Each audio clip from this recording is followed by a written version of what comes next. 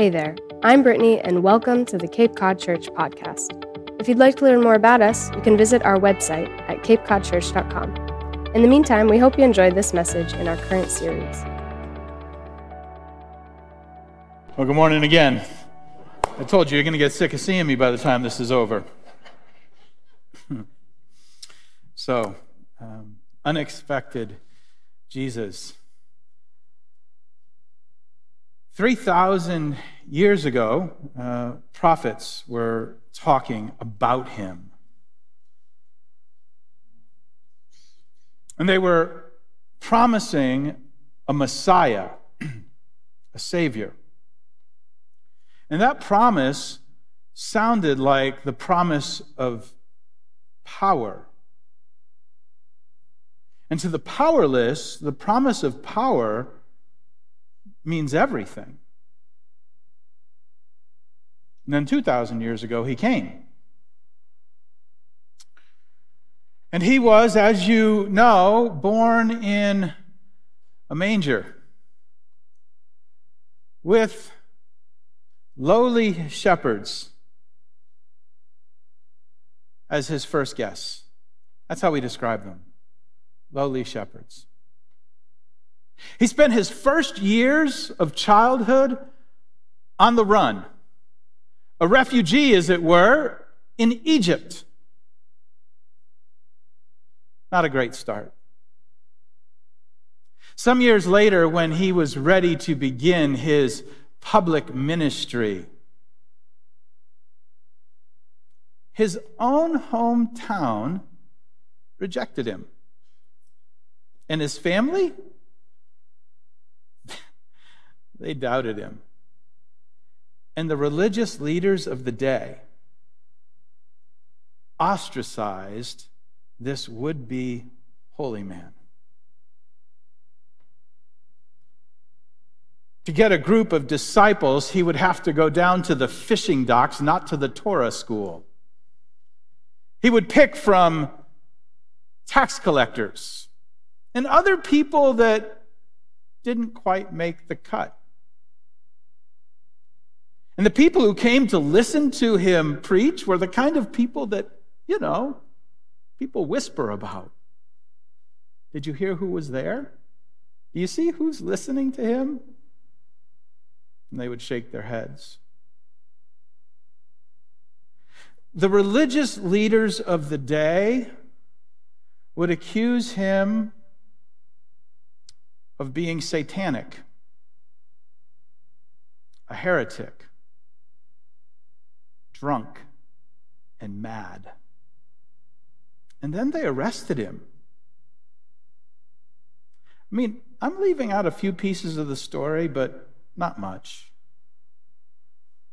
And after they arrested him, they put him through a sham of a trial, and they publicly executed him. And here's the thing. Jesus chose all of that. So here's the question for us. Would you? Would I? Here's what I'm saying this morning. Jesus lived and taught something that was remarkable. And if I could sum it up, in the most unexpected of ways, Jesus was teaching something about humility. Humility is power. Jesus' approach made no sense. His most famous sermon turns everything upside down. The first shall be last, turn the other cheek, the meek shall inherit the earth. Who is this guy, and where does he come up with this message? And why does he think that this could possibly work? How could this humble, impoverished humility possibly work? But he did it, and he taught it every chance he got. In fact, one day, Jesus was invited to dinner at the home of religious leaders, Pharisees. They were not friends. He went anyway. And I suspect he went because this was an opportunity to teach something once again, and he wasn't afraid. I picked this passage, though we could have gone to any number of passages for this topic. Because here, in this moment, Jesus walks into this house of religious leaders who want to catch him doing something wrong, and he's about to teach them a lesson in humility.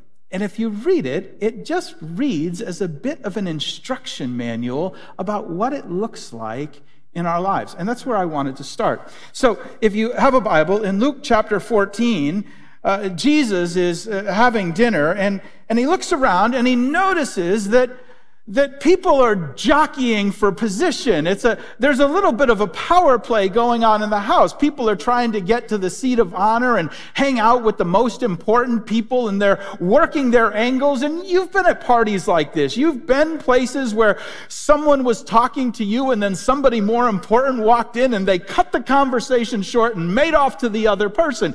Jesus sees all of this playing out, and him not being a particularly good guest, decides to make a scene. And so he says something. He teaches them something, and he teaches us something. Here's what he says. In verse 8, he says, when you are invited to a wedding feast, don't sit in the seat of honor. What if someone who is more distinguished than you has also been invited? The host will come to you and say, give this person your seat. And then you will be embarrassed, and you will have to take whatever seat is left at the foot of the table. He said, listen, if I could sum it up this way, don't fool yourself. Don't think too highly of yourself. Don't fool yourself into the first seat. Self-awareness or a lack of self-awareness is often the beginning of our greatest levels of embarrassment. He said, listen, this is just a good rule of life. Don't fool yourself. Don't miss what's happening here. But Jesus isn't quite done. He's given a blunt instrument. Like, you probably shouldn't take the most important seat because you may not be the most important person. But he's not done. He says this in verse 10. He says, instead, take the lowest place at the foot of the table. Now, did you notice what he did there? He said, there's a seat of honor. He said, and if you take the seat of honor and the most important person actually shows up, they're going to kick you out, and you'll have to take what's left. And what's left will be at the last seat at the foot of the table. And then Jesus does something interesting. He says, instead, you should just go to the foot of the table on your own. Then when your host sees you, he will come and say, friend, we have a better place for you. Then you will be honored in front of all the other guests. And now he gives a reasoning. For those who exalt themselves will be humbled, and those who humble themselves will be exalted. In other words, he's saying something here about self-promotion. And I don't want to camp out here, but you can just sum it up. Don't fool yourself. Don't promote yourself, right? Don't promote yourself to the first church, because self-promotion is not as powerful or as fulfilling as taking the second seat and having somebody offer you the first seat. That's much more powerful. So take the lowest seat and wait for somebody else to offer you that seat. And Jesus isn't done. Because now he turns to his host, right? I told you he's not a good guest, right? He lacks decorum of knowing what to say, when to say. He's putting it all out there. So he turns to his host, the religious leaders who are not his friends, and he says, when you put on a luncheon or a banquet, he said, don't invite your friends, brothers, relatives, and rich neighbors, for they will invite you back, and that will be your only reward. He said, you're working the system here. You got your party, and you're taking it and you're leveraging your party to get more.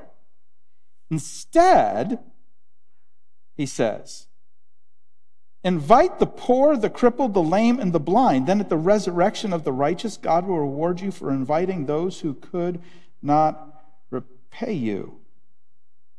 You're trying to work the system. You're trying to protect your interests, if I could. Don't fool yourself. Don't promote yourself. Don't protect yourself. Don't work the system. Protect your own interest to provide for yourself. Instead, use what you have. This is what humility looks like. It looks like you using the power that you have to serve those who don't. That's what Jesus is saying. Take this opportunity, take even this simple dinner, and use it to bless those and serve those who might not. And listen, when you do that, when you live your life humbly like that, on the other side of that, you're going to see the reward of your Father in heaven. And so what Jesus is doing here is he's laying out this pathway, and he's done it over and over and over again through the New Testament, not the least of which is in his own life lived out. And he's saying, listen, this way of living is counterintuitive. It's unexpected,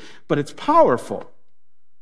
There's something about living your life in humility. There's something about the practice of humility, because here's the truth. Oftentimes humility starts off with a practice. It's just a decision. It's not really in your core. Like most of us don't feel humble in our core. Most of us feel desperate, and we want something and we need something, and we feel needy, and because we feel needy, we're going after what we feel needy for. And there's nothing that's humble about that. But humility often starts off as a practice, and it turns out it's a really powerful practice because it upends the system, and it does something in our life that is unexpected. And we could expand for an entire series on this, but I just want to take a moment and talk about two things that it does that are unique. And I don't stand before you as someone who thinks that they've mastered this, right? But I've watched this practice in other people's lives, and I've watched it in glimpses in my life, and I've seen how it works. So, did you notice that little word? I think it was in verse 9. Then you will be embarrassed. Embarrassed. Embarrassment, right? The anxiety over what people think. How much anxiety in your life is due to your fear of what people will say or do or think? I don't want to pretend that that's the only anxiety, but if I were quantifying it on a pie chart, it would be a big, giant chunk of pie. The anxiety over what people think, what people say, what people do. And the practice of humility it's powerful. You see, humility is always personal. A true act of humility is personal. It's my decision to act or react. And it doesn't require you to do anything. It doesn't require your approval. It doesn't require your acceptance. It doesn't even require your criticism. None of those things are necessary. It's just a personal decision that this is how I'm going to live and act. I've decided to take the second chair, the seat at the foot of the table. And when I do this, and he says that you'll be embarrassed and you'll have to take whatever seat is left, but something happens when we decide to take the seat. When I opt, when I no longer have to say, I'm the best, I'm the winner, I'm the biggest, I'm the prettiest, I'm the most successful, I deserve that. Something powerful happens when we're released from the grip of that. We've intentionally walked into a room and say, I might not be the best. I could be wrong. No, seriously, I could be wrong. I think this is true, but I'm not sure. That's like, you might be better at this than me. In fact, it's likely true. Like, there's something about it, right? It's got an inherent power. It's like we've opted out of the game. Like we've decided that we're not going to play the game to win. I'm just like, yes, you win. You probably should win. And that's okay because I'm opting out of the game to win. I'm not living to win. I'm not living to be the biggest or the best.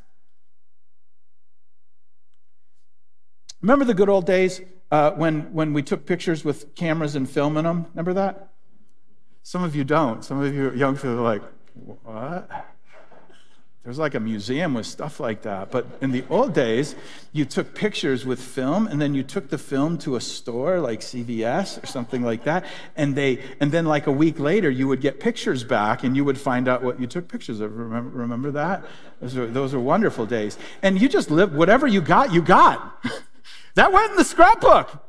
There was no process of like, oh, no. You just like, you kept it, right? And then digital cameras, oh man, right? We could, I'll do it again. And then phones. This has only been like 10 years ago, right? Phones got cameras. Oh, thousands. I read this week that they expect this year there to be 1.4 trillion photos taken. Trillion.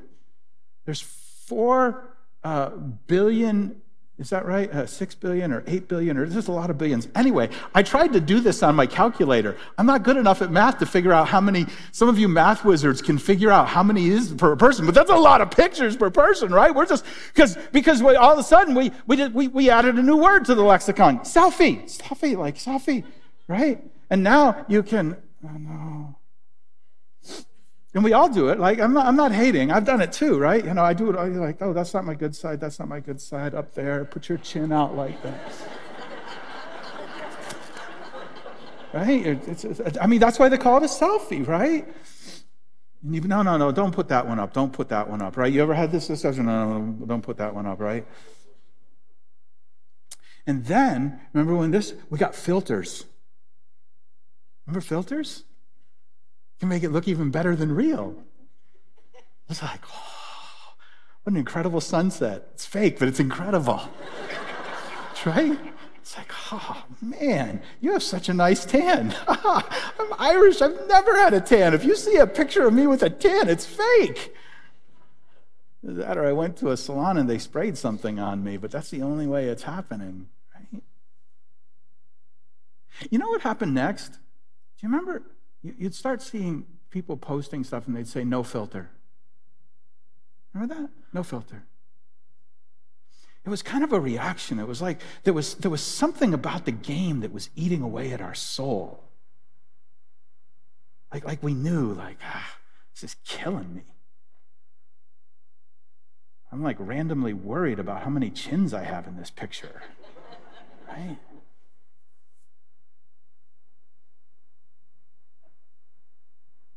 And I think that's led to maybe something that's not bad, where we're just like, there's a certain joy and freedom in posting pictures with flaws, isn't there? That's the real deal. It is what it is. You know why? You've opted out of the game. I don't have to win. Those chins, they're all mine. Every one of them.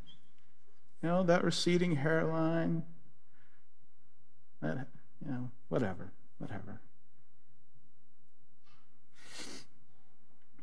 This is what humility does. It's a practice that lets me step out of the game,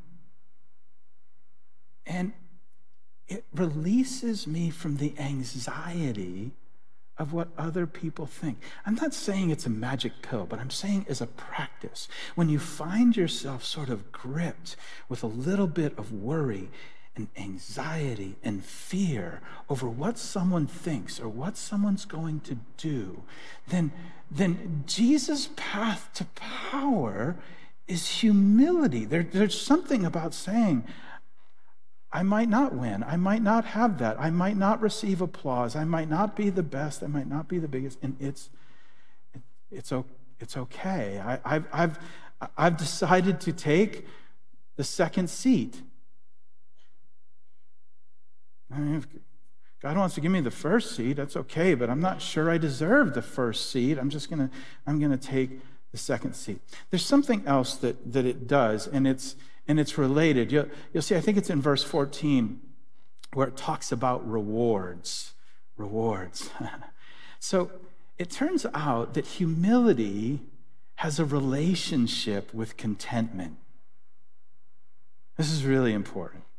Because most of us, where we struggle with anxiety, we also struggle with contentment with what I have and where I'm at and what I don't have.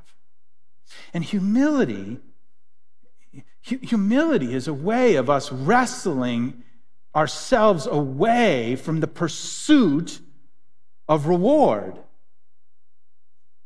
Humility is the way of Jesus saying more is not more. It's an intentional practice that denies and rejects the idea that more is always more, and it intentionally declares enough is enough. See, when you intentionally engage in the practice of humility, when you walk this way of Jesus, there's something, it's like you're telling yourself it's enough. That job, it's enough. Those friends, that's enough. That money, that opportunity, that applause, that appreciation, that house, that place, it's enough. It is enough. This is enough. Have you noticed how hard it is to sell self on that? Self is a hard sell. Self doesn't like that. It doesn't buy into it. There's something about us that say, it's not enough. I need more. More is more. But humility is like, no, it's enough. Let me show you how it works. So for Christmas, Tammy got me tickets to hear an author that I've read a few times speak. And so it was a couple weeks ago, and we went away. We kind of made a Valentine's getaway of it, and it was down in Rhode Island, and it was kind of in a fancy venue, and she had ordered the tickets, but she had gotten the kids to help her. Online stuff is not her favorite deal, and so the kids were picking out seats. And so as we're going in, she's like, "Oh, the kids picked out the seats," and I'm kind of excited. I'm like, oh, it's a Christmas present. I haven't actually looked. I didn't look at a seating map. I was like, the kids picked them out. These would be pretty good seats, and they were. It was like right eye line for the stage. I mean, I could see direct. We were one balcony up, eye line with the stage in the second row. It's pretty close. And I mean, I could see it like. And we sat down, and the place is filling up, and I'm sitting in my seat looking right at the stage. I'm like, And then this guy comes in who's in the first row. I'm going to tell you a little secret about our auditorium, and this works in most any places. I was telling you, we designed this place strategically so that when you're seated, the seats in front of you are off, so you're actually looking between people. It's very, very brilliant. The people who designed this place were not nearly as brilliant, the place we went to. Because the young man with the largest head I have ever seen sat in front of me. I mean, he must have been incredibly smart, is what I'm trying to say, but he was enormous. I mean, like right there. I looked at him, I'm like, are you kidding me?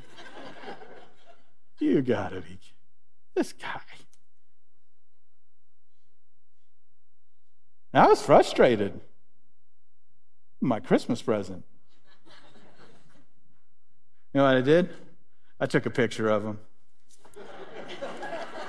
Sent it to the family group chat. Here's my seat. Thanks a lot, everybody. One of the kids responded, it looks like Rob Gronkowski's brother. And I'm laughing about it now, but I was frustrated. Because I was in the second seat and I wanted to be in the first seat. Are you tracking with me? I actually started looking around the room. I wonder what would have been better seats than these. Oh, look at that. They got their own private section over there. I wonder how much those cost. You know what else I did? The confession is good for the soul. I sat there for a moment and I thought, well, it is, it's my Christmas present. She should switch with me. Tammy should switch with me. Why hasn't she offered? And then there was a little voice in the back of my head that says, do not say that out loud. You will ruin the evening. That was the Holy Spirit speaking.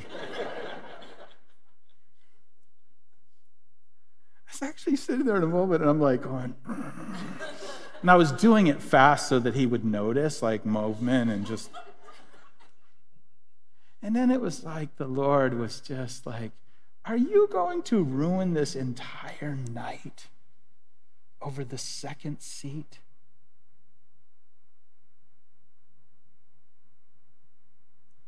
How often have we ruined an entire night over the second seat? I'll tell you something. The way of Jesus is even more powerful than that.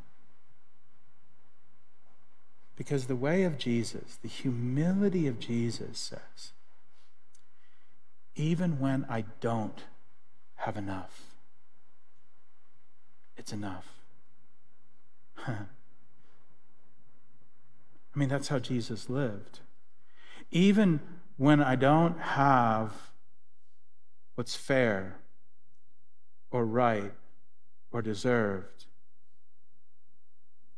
it's enough.